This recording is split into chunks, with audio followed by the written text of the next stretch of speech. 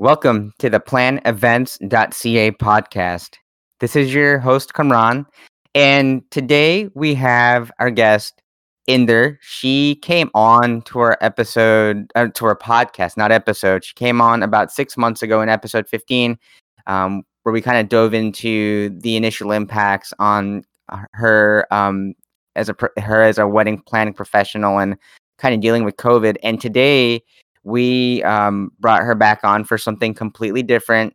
We're going to be talking about her personal journey being an Indian woman, and kind of forging her own path on how she wants to live her life, and how that tied into her experience in the marriage process personally. So, kind of high level. What we're going to be talking about is we'll have Inder, who's on, give a quick intro for those who might not know who she is. We'll also talk about, or I say she'll also share how she met her husband, also her individual journey, like really getting to know herself, and how if she didn't take that individual journey, she may have never met her husband ever. And then we'll kind of go more into details on that topic, and also some of the more, I think, detailed discussions around the experience of raising a family and so on. Because I think often before getting married, folks, even me, might have certain expectations of what married life is going to be like before we're getting married. And I think I would not be surprised if expectations pre-marriage have to change or evolve over time way after. So hoping to get some awesome insights from Inder. And with that said, I'm going to stop talking and I'm going to hand off to Inder to give her intro. Awesome. Thank you, Kamran. So my name's Inder, and typically I'm a destination wedding planner, but COVID decided to change my title for 2020. So I've kind of just been, focusing more on myself this year and getting the back end of our business kind of going and kind of organized. So we're here to chat, not about the business side of things or the work side of things, but something a bit more personal. And I just hope to kind of share a little bit about how I met my husband and how just going on my own personal journey kind of set the stage for being ready for that next stage of marriage. And I just hope that the conversation we have today is able to help somebody, or somebody is able to take something away from this. And if anybody has questions, feel free to DM me as well. I love getting deep with people and chatting about life things. I hope this is something that can help someone. Awesome. Okay, so before we jump into how you met your husband, can you share a little bit about your upbringing, both like how you were raised practically, but I'd also want to get insight on it. I assume there was a point in your life where family and community members may have started hinting on marriage. That may or may not be true. You can fill us in on that, and also kind of share like what was your living situation like. Like, did you move out at some point on your own? What spurred you to move out and so on? So why don't you give us kind of the context in that sense? Sure, yeah. I grew up Indian typical household, Indian parents in Abbotsford, BC. And I was an only child for like the first 10 years. So after that time, I got a little brother who's like my best friend now. And it was a typical upbringing. And I had a good upbringing. I definitely had a sheltered upbringing. And I say that because my parents, they wouldn't let me really go out. I wasn't really going to school dances. But I always wanted to do that stuff. So I definitely was like that sheltered, perfect on paper little girl. And in that sense, really did everything by the book. So I was that perfect little girl child and daughter, I should say. And I say this not to brag in any way, because doing that individual journey in this process of learning about yourself you see how that kind of affects you even later in life, trying to please others so much and living up to expectations. And I think that's something that all Indian girls experience to some degree, is living up to some kind of expectation. So yeah, in that sense, I had that typical upbringing. The expectation was, do well in school, listen to your parents, get good grades, don't talk to boys, and go to university. And yeah, like the boy thing, it was definitely no boys allowed. Like that was like the taboo. Everything else was kind of like, okay. So in that sense, I never like did anything bad, but like obviously like every Indian typical girl, like I might have had a boyfriend or something like that. But yeah, so that was that. But it was really typical, my upbringing. Okay. It wasn't until like I think I hit about like 25 where I did a lot of like self-reflection and went on this individual journey. Like, okay, this is not about pleasing other people. What is this about? And that's probably the first time in my life, like around 25, when I took the time to learn about myself.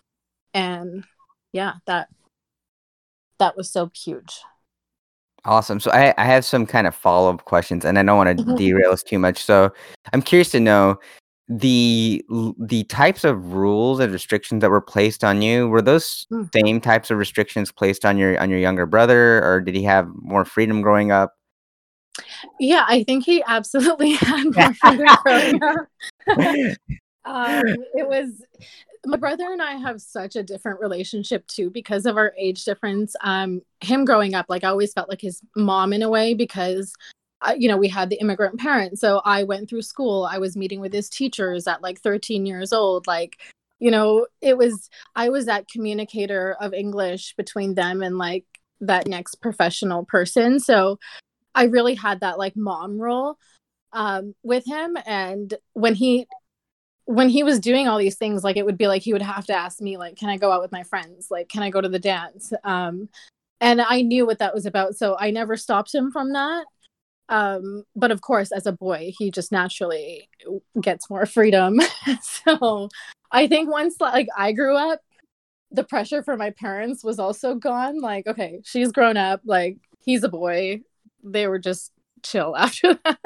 It's funny. I mean, I should not say had. I have a brother, and he's younger than I am by a few years.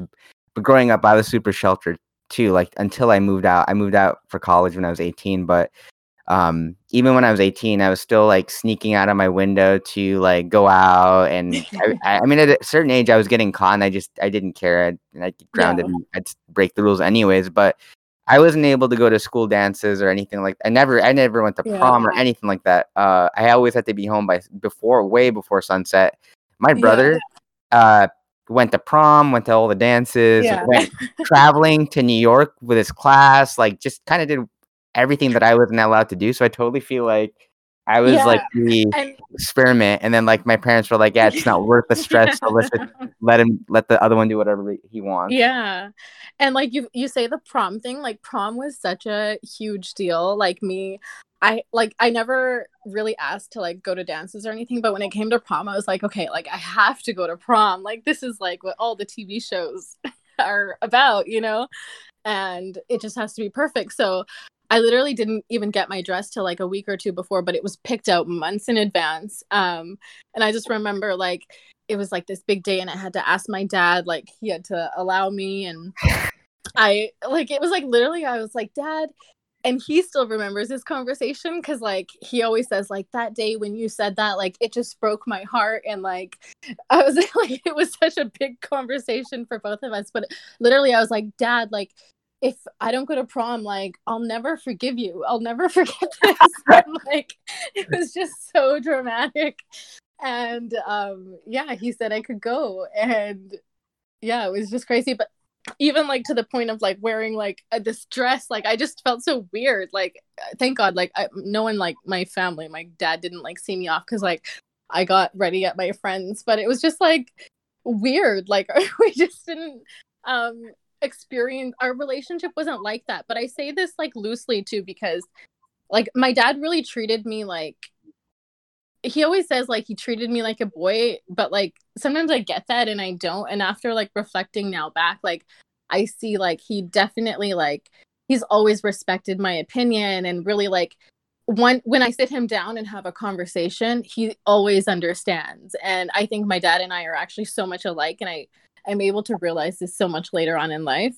But yeah, it's just crazy. Like I just didn't make the effort to be like, I want to go to the dance, or like I just wanted to be that good girl. I wanted to live up to their expectation. But when it came to prom, I was like, okay, no. And you know what? I was prom queen, so good thing I went.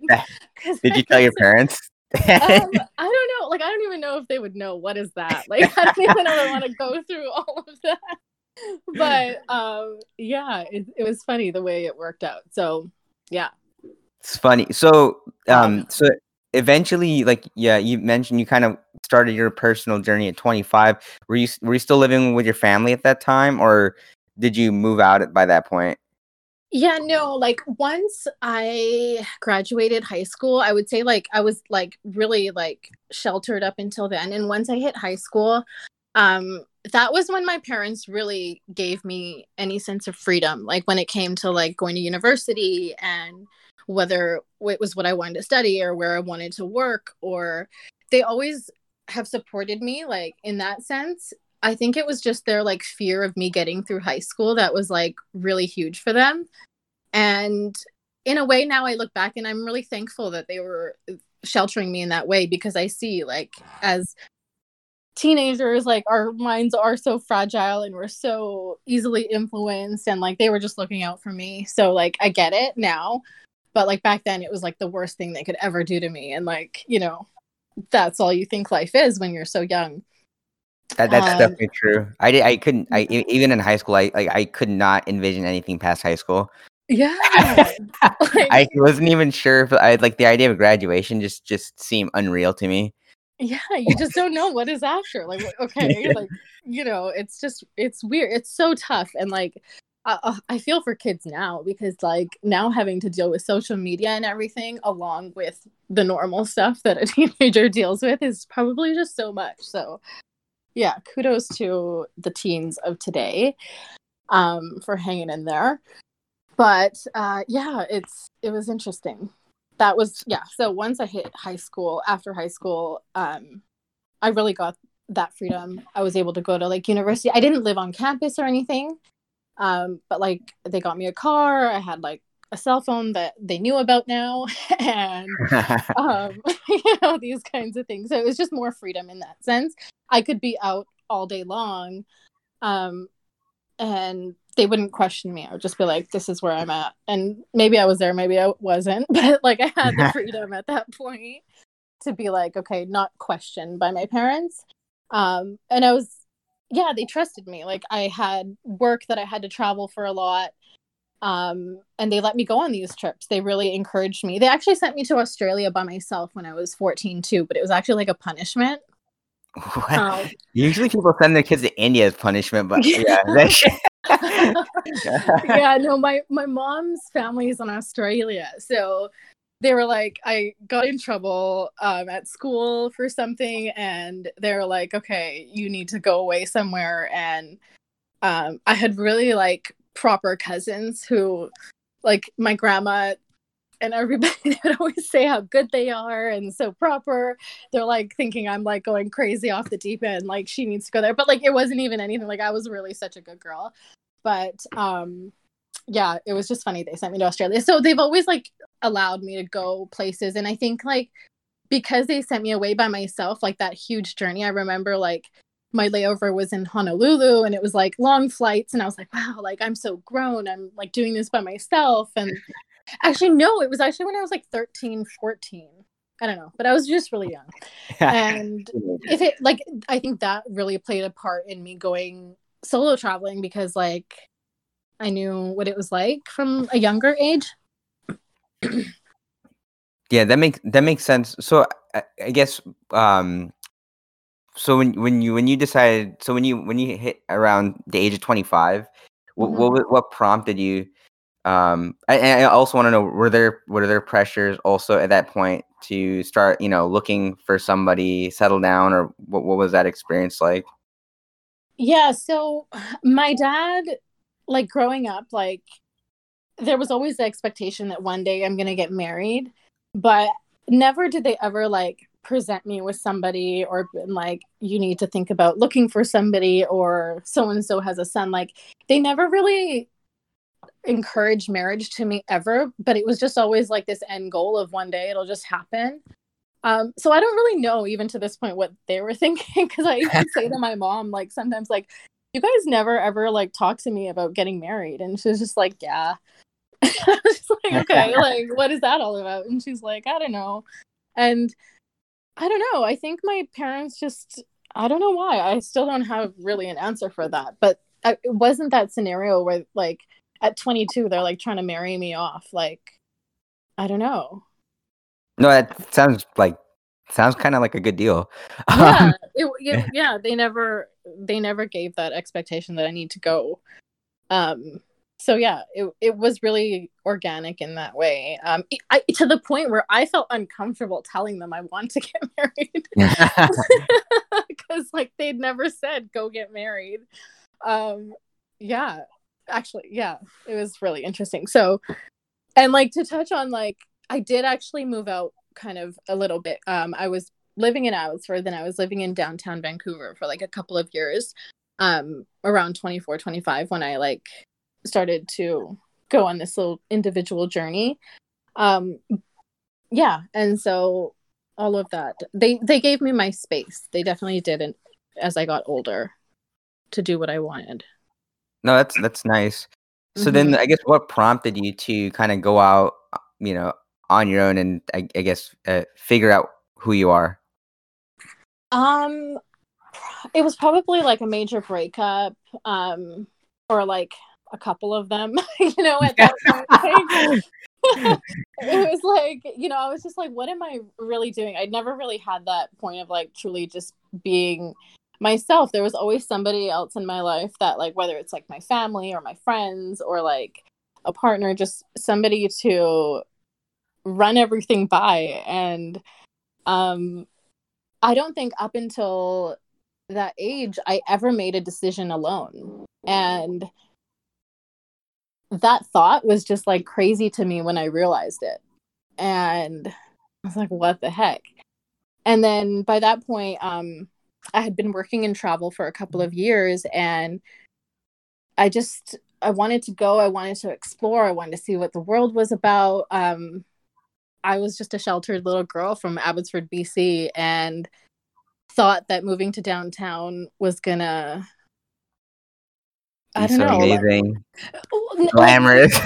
glamorous, and like just even just like that you made it when you did that. Like that's what life was about at that point, right? And Yeah. then it was like, okay, then what? Like there has to be more to this shit than this.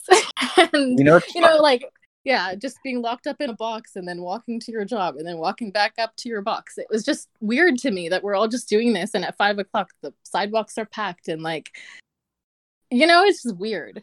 So Yeah. it just I'll sent go. me, yeah, sorry. No, I'm sorry. I interrupted. Go for it. I thought you were done. Yeah, no, it just sent me on this like, what are we doing here moment, I guess. And that was when I decided, okay, like literally I quit my job. I decided I wanted to work for myself. I didn't really know how or like what that was going to be at that point, but like I was just like, there's just more to this. And that was when like my whole journey of like manifestation and what does your life look like? What do you want it to look like? What does it take to build that life? And a lot of self work and um, self help books and motivational quotes and all that kind of jazz during that time. So yeah, that was that. Yeah, I don't want. I won't derail because I think this is gonna segue into ultimately like where you went off to and how you met your husband. But I did want to add, Mhm. like, I grew up in a very so I was sheltered as well, but I also grew up in a very small town. So like Mhm. um when I was in high school, I always had this vision of like living in the city, living in a high rise. Uh, Mhm. just like imagine myself like having brunch on the weekends, Yeah. dressing super nice, just like walking on sidewalks in the city. These are things I envision. And once I got into the city, I mean, it 2 weeks later, I mean, it gets old. It's just like you get used to Yeah, you have anything to that's material. It gets old. So yeah. You have to carry your groceries, you're getting y- parking tickets everywhere. yeah, and yeah. So I mean, I think that is a good experience, but it was nothing like what I had envisioned it. So I thought that was funny. But yeah, Yeah. I'll give you back the mic so you can kind of continue on. Yeah. So yeah, at that point I was just like, okay, quit my job and I went to Southeast Asia. I always say like I I don't know, like it's like a organized chaos. I describe it as my life as. So even though like I was just like quitting my job and leaving, at the same time, like I knew when I got there, okay, like this is how I intend to earn income, and this is like the job that I'll do, and this is what my plan will be for the first like couple months. So it's always like, sometimes I think people go like, oh, like how is this possible? And like I can't just quit my job, and like that just sounds so erratic. And at that time, everybody thought I was crazy.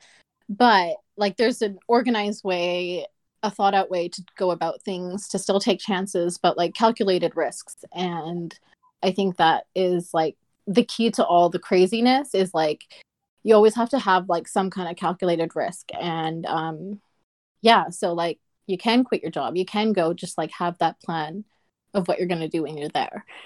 So yeah, I just want to touch on that. But yeah, I went to Singapore first because I had a cousin there. So I wanted to go just like before I go off on my own, just know that I have somebody that's like within vicinity.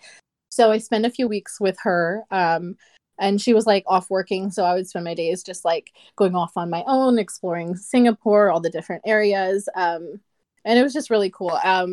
That was like one of my favorite times because that was literally the first time I've been off on my own doing things, but then I still had a little sense of security knowing like, okay, my cousin's there and like, we're good. And then once like a few weeks passed, I was like, okay, I'm ready for the next destination. And at that point, Thailand is where I was going to go because I had kind of like a job lined up there, but it was just really interesting because like thinking about it now, like I'm like, wow, I cannot believe I did that because I think as we get older, I don't know, we get less courage or like I guess more responsibilities. I guess I have more Yeah. to lose now than I did at that point, so I took more risks. But yeah, basically I was just communicating with this company online. They said they were going to pick me up from the airport when I arrived and they would have accommodations for me. Like I checked out the company as much as I could, but at the end of the day, like there's only so much I can do.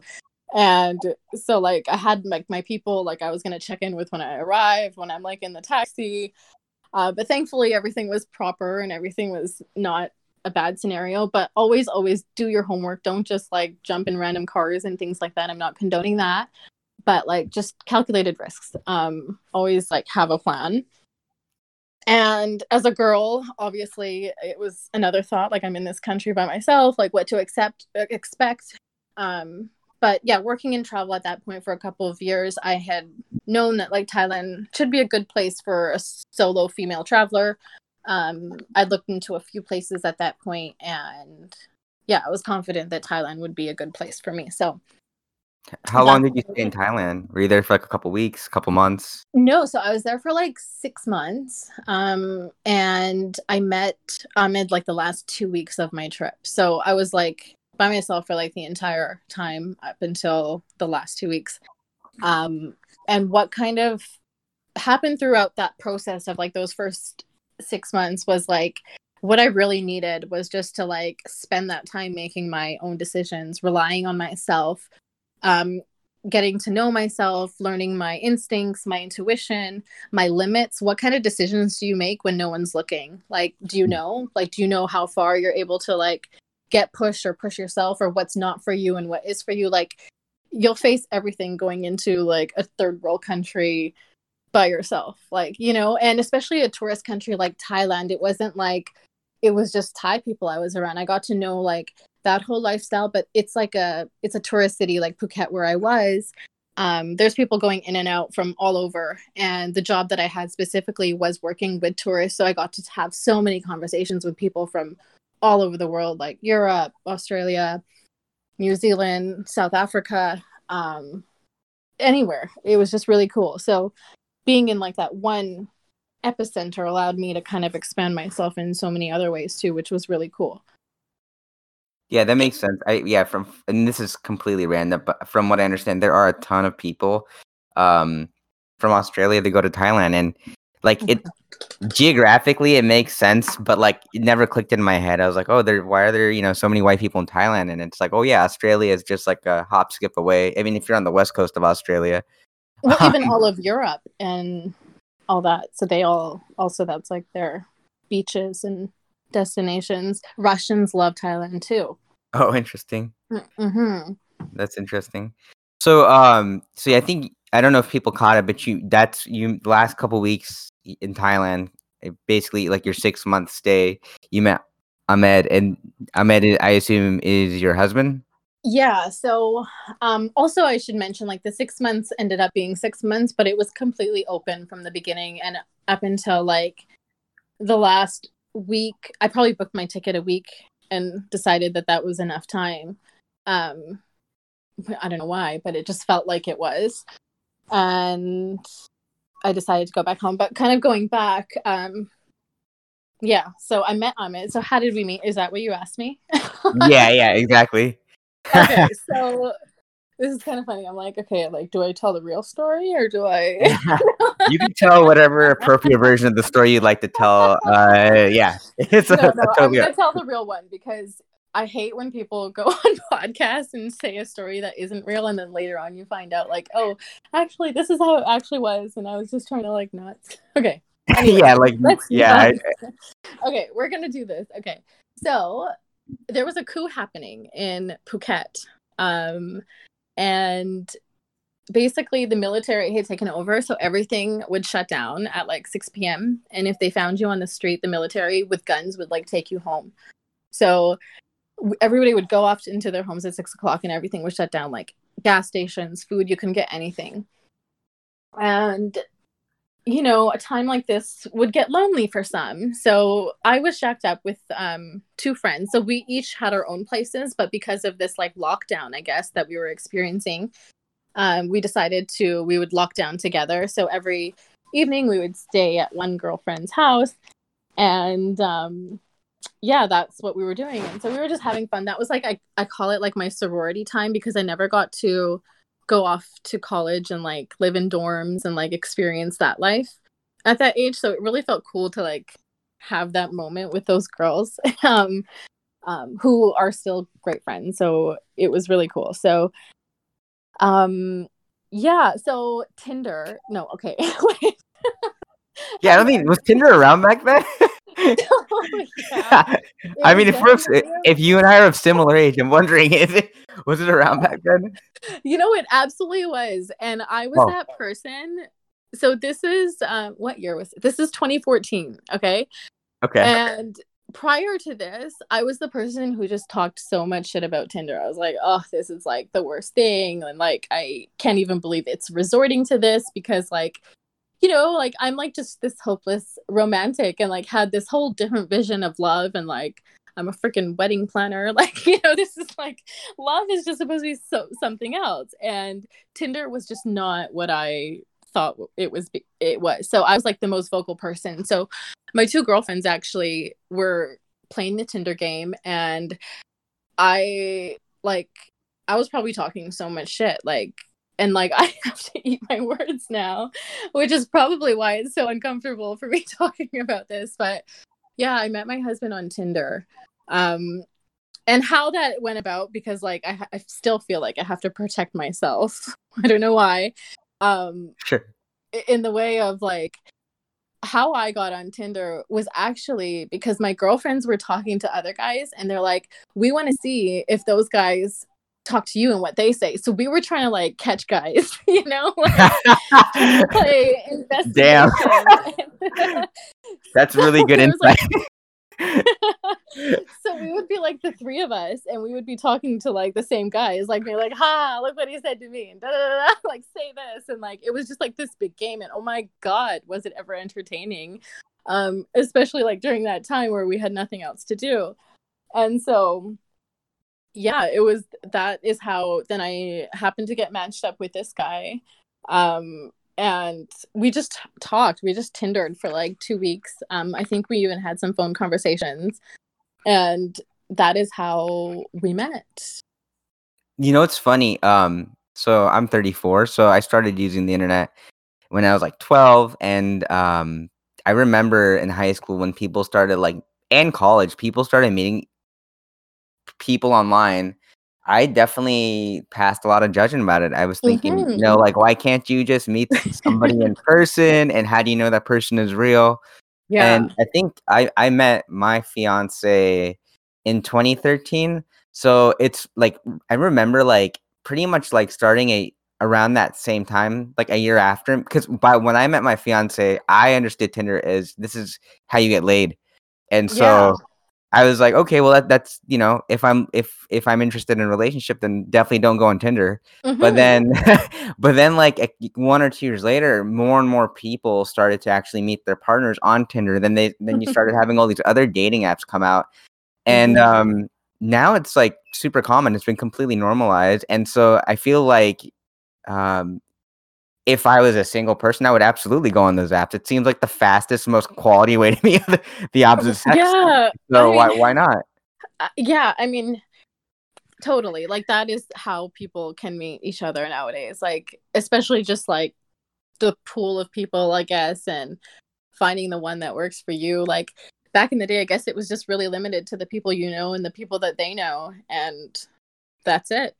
I was gonna ask, so specifically, so you were in Thailand. So was Ahmed? Was he also in Thailand or on vacation, or was he actually in South Africa? No, so he was also living in Thailand at the time for a few months, and he was doing Muay Thai there. Oh, at And Fairtex or what? sorry? Did he go to the Fairtex gym? No, he went to Dragon, I think. That's Okay, I only know because I used to be in MMA like long time ago. yeah. No, well, there's this road. I can't think of the name of the road, but it's got all the gyms on it. Mm-hmm. It's got Tiger. Are you familiar with it? I don't know. I only know Fairtex because they had really good gear that was expensive, like in like 2004. Yeah. Okay. But yeah, there's this road, and it's literally like tens of Muay Thai gyms and like health food and good food, and it's like people just come there from all over the world and fight all day and eat good food and kind of get on this like health movement. And so he was kind of there living there, and yeah, we Tindered it up. And then like because he also had some family there at the time. And so everybody that he knew, like I turned into Tinder-inder. Oh my god, that's so funny. Yeah. So yeah. So did the two of you end up physically meeting up while in Thailand during this lockdown or no? Yeah, so we did. We after a few weeks of just chatting online, we met up in person. And it's so funny because if someone is like familiar with Thailand and Phuket, we had this like ongoing joke that we're gonna I don't even know if I should tell this story. It's no rules on this podcast. Yeah, so there's this club called Seduction, and it's on Bungalow Road. So I don't know if you're familiar with Bungalow Road. It's like the trashiest road in Phuket. And we were just like laughing, like, okay, this is like we met on Tinder, and now let's meet. Where are we gonna meet for the first time? Like, we have to meet on Bungalow Road. And where on Bungalow Road? Oh, obviously at Seduction, which is like this club. And so we were just running with this trash love story from the beginning. That's pretty funny. Yeah, so we met on Bungalow Road at Seduction, on Tinder. That is how we met. That's awesome. I definitely have a version that I tell my friends of how I met my fiance, and then I have a version that I tell my parents and family Yeah, yeah, members. exactly. Uh, and I will say, like, definitely, like, the way my fiance and I met is a lot more like the way you and Ahmed met, minus Yeah. minus the Tinder. But yeah, that's funny. Um, yeah, so I'd be curious to know. So then you kind of both parted your ways. Yeah, He so goes, yeah. What happened yeah, then? so like we went on our first date and like um it was really good. We just hung out. We would just like vibe really well. And then we literally spent like the rest of the days together. I think there was like maybe one day in the week we didn't hang out. Um yeah, I was just really obsessed with him at that point. And yeah, I felt like at that time like I knew myself at that point, so we had hung out for a couple of weeks, and I was like, okay. I didn't have any expectations out of it ever. It's so weird because, like, I go back to that time, like, I literally had no expectation. I had no idea that this person was gonna turn out to be my husband and then my baby daddy, and that we're gonna build this life together. Like, I had no idea. And we were just having fun. We were just hanging out, enjoying being ourselves. And like that was like I think the biggest thing because I had been on my own like completely, like from all the outside sources that were dependent or I was dependent on for any insight into my life.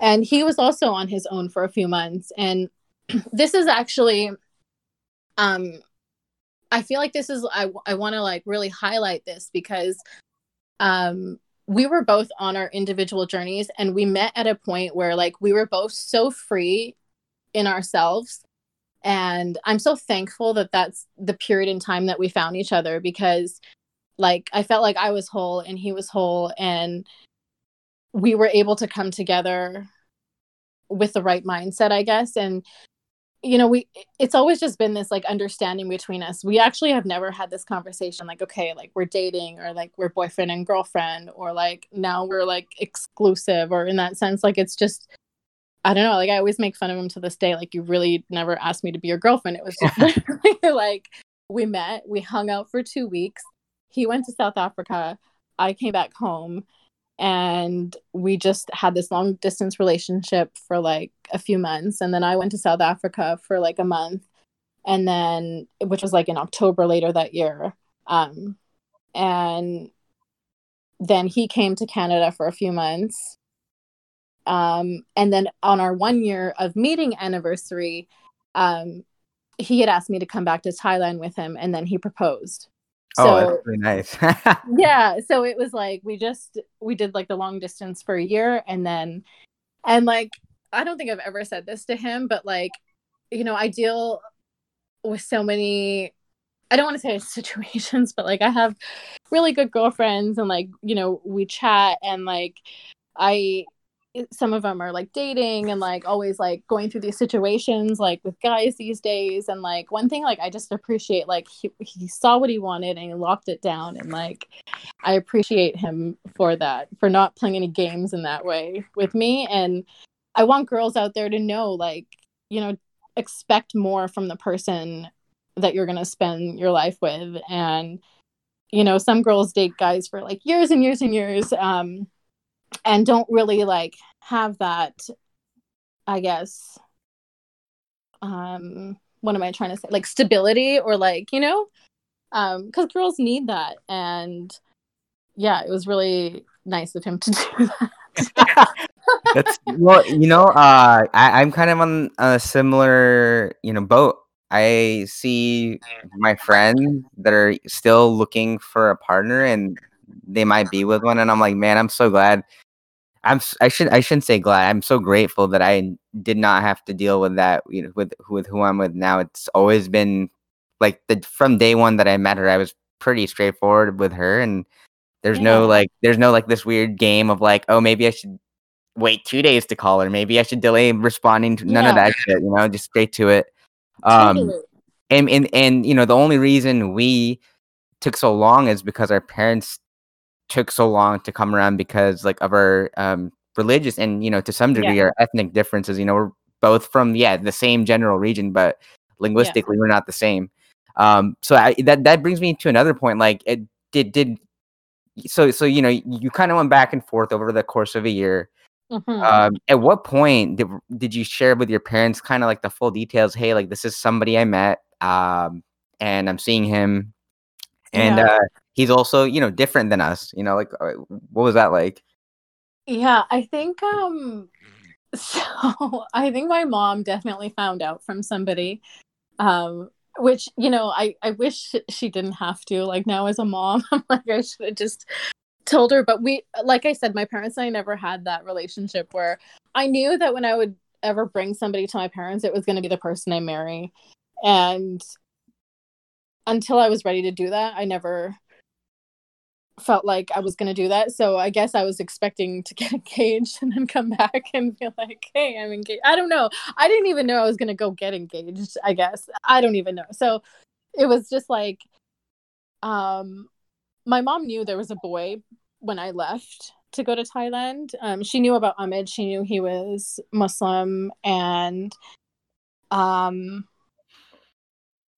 yeah, she was just like, just be mindful of what that means. And she never ever said like don't do that or like you're not allowed, but it was just like, you're gonna have to deal with a lot. And I get it now. Like, I get what she was meaning from, because what we have gone through hasn't been easy by any means. And there's a lot of people who probably still don't accept it till this day.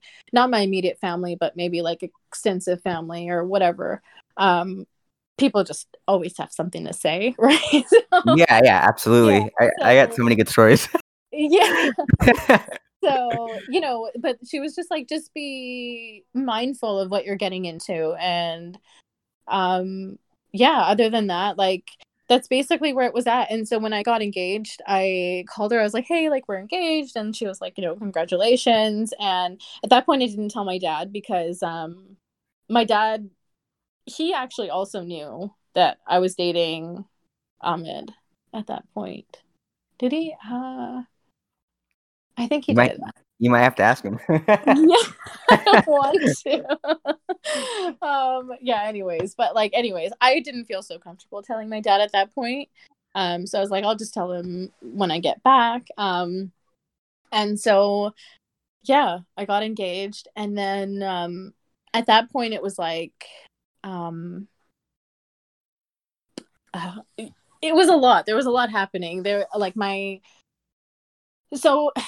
okay. It's a lot to unpack. Yeah.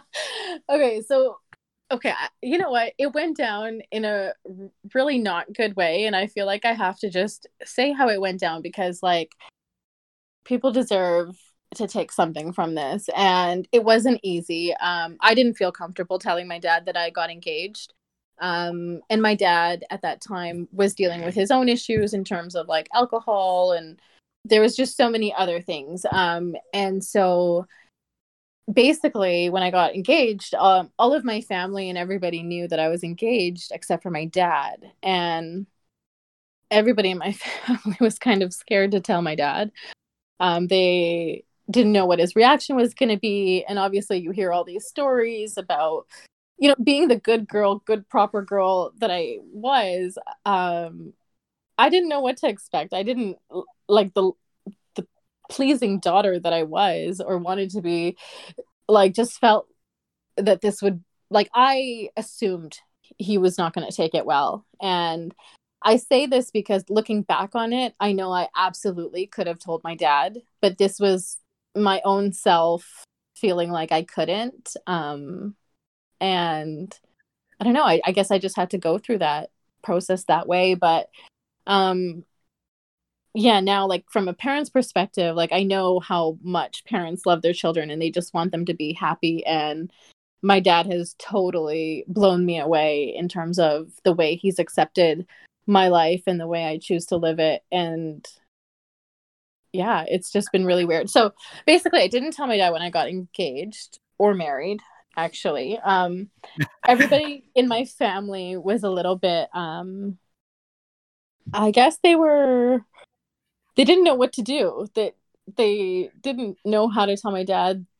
They, I guess, maybe also instilled that fear because they were fearful of my dad. So this is where, like, I kind of go back to, I had done my journey and I knew what was right for me. And I came back home. And again, I had all these other influences telling me what I needed to be doing. And it allowed me to, again, see, like, now looking back on it, you have to learn to trust your own intuition, and see what's right for you. And if I didn't have those outside voices, like, maybe I would have gotten that courage to tell my dad if I had, like, been able to sit with myself and, like, you know what I mean? Like, but I was back home now and, like, everybody was like, oh my God, she's engaged. What are we going to do? Like, he's Muslim. How are we going to tell dad? And then eventually, my grandpa was like, okay, well, you're engaged now.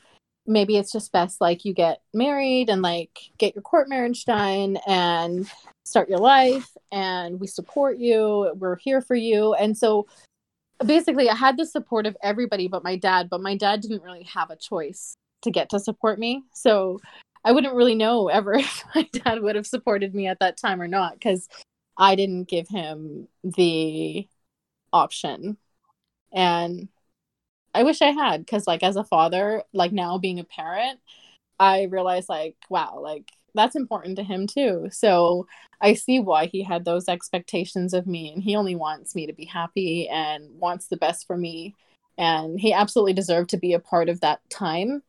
And obviously he had his own issues that he was dealing with, and so it played out the way it was supposed to. And now he and I have just, like, such a different appreciation and bond where, like, I know my daddy loves me, and, like, not that I had any doubt, but, like, he has really shown me what unconditional love looks like. And I needed to go through that because I had a lot of anger towards him for his issues and how he was dealing with them. But through my own journey, I'm able to see, like, his life too, and what he went through and why he went through all that and how he's coped with it the best way that he knows how. But that doesn't take away from his heart and what his intentions are. He just might have some bad coping mechanisms, and, like, we all have our shit, so it is what it is, right? But Yep, I agree. I had a couple of thoughts, and I don't want to derail too much, but I will say, like, the story that you're sharing. I've spoken to many girls who within the same context, similar circumstances, who have had to deal with that. And continue to deal with that. And even with my own fiance, I kind of tell her, I said, hey, look, you're an adult, and you respect your parents, but you cannot put decisions, whether they're about us or about your own decisions, on hold because of your parents. You have to kind of live out your own decisions, because you're going to be the one who has to live out the consequences, not your parents. Totally. And so, and I think going back to, and I have two more thoughts. The next thought is, I think this whole idea of you going on your journey, if you came back and completely relapsed into suddenly becoming a function of other people, then I feel like you would have, that entire journey would have the purpose would have been completed. So I feel like this journey home and closing the loop with your dad, I get the sense that is, a part of bringing that journey of becoming yourself, an individual. I feel like that's a part of that journey. And then a complete side note, I mean, even for my fiance and I, there's people, I'm gonna try to anonymize them, so not as to throw anybody under the bus, but there's people in her, we'll say, community. And I think one day my fiance is like, hey, have you heard of a honey trap? And I'm like, no. And she's like, yeah, it's this thing where, like, Muslim guys in the UK go and, like, sexually groom, like, these Sikh girls and, like, basically coerce them into, like, becoming their slaves. And she's like, yeah, like, people in my community are worried about that. And I was just like, look, like, I don't know where... I totally got that too from people. Yeah, I'm like, I don't know where you guys get this news from. I'm not saying that it's not true. But what I will say is this type of stuff is not common knowledge in my community, and for some reason it's very common knowledge in your community. So I don't know which WhatsApp news group, like, your family's Yeah. like, listening onto, but it's all like there's such a Yeah. painting of Muslim men as being like super, and I'm not saying that it's not true in some cases, but it just seems like it's Mhm. so like Muslim men are like patriarchal, force you to convert, have 4 wives. Yeah. And They're it's gonna make you wear a scarf, and I'm like, dude, that is totally not who I am. So yeah, and it's funny that you say that because you would think that it's more from like the older community, but I was surprised at how much like people my age were asking me those things. oh, you don't know? This is what they do behind the scenes. They just don't tell you about it. Yeah, and I was just like, oh, that's just crazy. Like, no, it's just it sucks. It sucks. It's these weird stereotypes that yeah, don't mean anything. They're Yeah. just that So they're out there. I know we're like almost coming up on the time, so I did want to kind of bring things to a close, but I'm curious, kind of like um talk about like the wedding ceremony. Did you have one? How did you Yeah. like? For example, one debate I have is like, is there alcohol or no alcohol? Because there's many people in my family that will not even step into a room with alcohol. Versus my fiance's family, it could be offensive to not have alcohol. Did you have religious ceremonies? Did the Muslim side come to the Gurdwara, do like the whole ceremony themselves, or like how did that all work out? Yeah, how we got married was we did a court marriage, and it was super small and intimate, just like my family. He was here from South Africa by himself, so none of his family was there, and it was just like reading the vows. It was outside in Stanley Park, and then we did like a little dinner with our friends afterwards in the evening. And then our plan was a few weeks after that we were going to go to South Africa, and at that point, when we were going to go to South Africa, we were already engaged. And so our plan was, so we were engaged, but we had done the court marriage, but it was like a secret marriage. Like nobody knew about it, like publicly, just our immediate family. And so when we went to South Africa, our plan was that we're going to plan an engagement party to celebrate the engagement. But at this point, we were married, but nobody knew we were actually married. So we were like, okay, we're going to plan an engagement party. And that's kind of how it started as. And then as the planning kind of started, the party's getting a little bit bigger, like from a backyard party, dinner party, we're going into like venues and like doing, it's getting bigger. So then we were like, okay, we're already married. And the reason we were doing this was because my dad still did not know about any of this. And it just felt weird having a wedding without him. So we were like, our plan going into it was we're going to do the court marriage, and then we'll spend a year planning our wedding, and then we'll do like the big wedding over the year, and over the year we'll be able to like, get my dad on board. Like that was how I really saw it working out in my head. But like stuff never goes according to what you work it out as.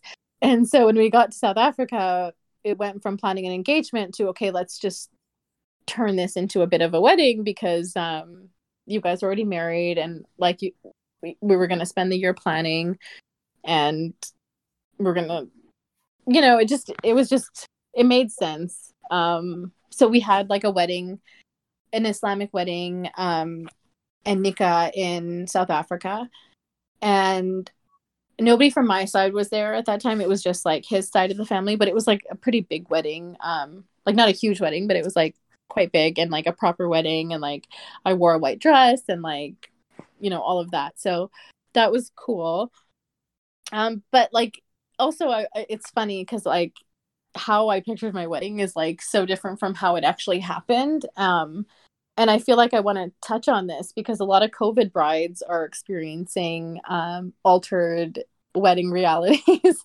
And for some of them are having a tough time. Like I know some of my brides, I know two of my best friends were getting married this year, one which decided to go ahead with the smaller function, and one that's decided, no, I want my big dream wedding and I'm waiting a year. And so like I've gone through all those motions, and like it's kind of funny because I am able to relate to these COVID brides because as a wedding planner, like a wedding, like that's why I'm a wedding planner. I've dreamed about weddings my whole life. And then going to my own wedding, I think like literally the only thing I picked at my own wedding was tablecloths, and I was so adamant I have to have sequin tablecloths. Otherwise, like this is not happening. That was the one thing I wanted, and then the rest of it, like everything was just according to what was styled by my planner, which was also my lovely sister-in-law, and she basically took care of everything. And I just showed up and I picked my dress, which I found like a week before the wedding, and yeah, it was literally put together in such a short amount of time, but at the same time, like the amount of love and the amount of like the energy that we got, it was just everything that it needed to be, so it's okay like for your vision not to come out exactly the way you want it, because at the end of the day it's about the two people and what they share after the marriage. And we put so much emphasis on the wedding that sometimes brides forget, and especially in our culture, it's such a big deal. So yeah, definitely be flexible with your wedding and what it looks like. For sure. That makes sense. And I Mhm. have one last question Mhm. before we wrap up. And you can kind of answer this as generically or not generically as you like. Mhm. So like a common question I think especially interfaith couples might be faced with is like, how are you going, like, what religion is your kid gonna be? And I don't think we have to get into those specifics. I'd be curious to know, like, what Mhm. did those challenges look like in terms of kind of figuring out what's the best way to raise our child? Do we want to raise them one way or another over another? Do we want to give them the opportunity to have visibility into, both of our traditions? Or Mhm. is one of us, because you might have like one person in a relationship that just doesn't care about the religion, and they're like, it's like, I've Mhm. seen that and it's completely acceptable, and they let the other partner kind of run with it. So I'd be curious to know, like, what was that like for you? Yeah, so I think basically like just going on my own self journey, my relationship with God, I kind of established it in a way of like it's something that I'll be on for my entire journey, working on it, building that relationship to be closer to God. Like that's what I aspire for. And I do believe that there are so many paths to that. So just as a person, I think I went into it like as a really open person, accepting like a new religion. And I when we did get married, I did want to convert. Just a belief that I had personally, even prior to finding someone that I want to be with. I've just always had this: is I do believe in unity as a family, and I say this too because this is not for everybody. Again, you just have to see what you like and what works for you and what fills your cup. So for me, like I love having that unity as a family. So it was also important to me for all of us to be the same religion. And when it came to converting, it wasn't really like a big question for me because like I do have that faith in God, um, and I want to learn more. By no means when I converted did I know a lot about Islam, and no way am I any expert right now. But like I said, it's my lifelong journey. So I was really open to converting. And my son, he is Muslim. He'll grow up Muslim, and yeah, that it wasn't really like a point of contention for us. And then when it comes to like traditions, like we'll celebrate everything. Like I have cultural things, and even when it comes to like religious stuff, like Diwali just happened and it has religious components. Like we're super open. Like it's just, we celebrate in that way. We Yeah, celebrate love. no, that's cool. I'm not religious, nor is my fiance, but I kind of set the in set, and this is, like I said, people have a vision of how they'll like raise their children before they get married, and then like things evolve, to kind of conform to reality later on. But Yeah. kind of the way that we see things is like, hey, like, you want to take if you want to take the kid, to some sort of religious ceremony at the gurdwara, you're more than welcome to. If Hmm. for some reason I felt compelled, to go to the mosque, which I don't really go to, I could Hmm. take the child to as well. And the child, is, if they indicate interest in one over the other, like we give them that agency, and you can make the argument that kids aren't born with like a compass or one orientation over the other in terms of like religious beliefs, but that's kind of Mhm. our take on it so far. I'd say Yeah. like definitely like I had to really sell my mom on like the Sikh religion to kind of, because as you know, like in Islam, you're not supposed to marry technically outside of the Yeah. people of the book. So like you can go as far as Christians and Jews, Yeah. but no further than that. And then of course Mhm. preference is like a Muslim, right? So I kind of Mhm. told my mom, I'm like, yeah, like, you know, Sikhs have like this thing concept of like the oneness of God and all this kind of stuff. So Yeah. like it's not completely different, and it's definitely and it's not to be conflated with Hinduism, because even in among my own family, they didn't know what really the differences between the two groups, two faiths, and so Yeah. that's been definitely an interesting journey. But yeah, I was curious to know what that looked like for you. So I think before we end the podcast, I wanted to touch on three things, just kind of briefly. One, Yeah. the first thing, is there any key message you want to get out? Two, um, can you share kind of your latest project that you're working on? And three, how can people get a hold of you? And if you forget these, I can remind you. Just let me know. Yeah. So I guess the key message is working with couples. You see so many relationships, and just people tend to come to me with their relationship lives. Um, I don't know why, but I love love. So it just happens. And one thing I can definitely say, like, I just hope, like, from like a young woman's perspective and like how we are raised, we do a lot of self-reflection. I went in to do my self-reflection in my 20s, and I think it's definitely something that we can instill in our girls from a younger age, and giving them those goals of learning about themselves and being who they are and supporting them, and just building them up. So when they are in their 20s, they know what they want, and they don't have to go through this period of confusion and not knowing what they want or what they should allow into their lives. Like all these things, just to really be and know yourself when you jump into sharing your life with someone. So does that make sense? Yeah, no, it totally does make sense. Yeah, and that way when you are there, you're able to handle it, because like life is crazy. Life will throw so many things at you, and like you just need to be able to have that person that you can take on anything with and know who you are and your limits. So that is one takeaway. And just Beach Bouquet. I plan weddings, so if anybody is interested in a destination wedding, definitely hit me up. And you can find me on Instagram at Beach Bouquet. And yeah, that is kind of our wrap up, I guess.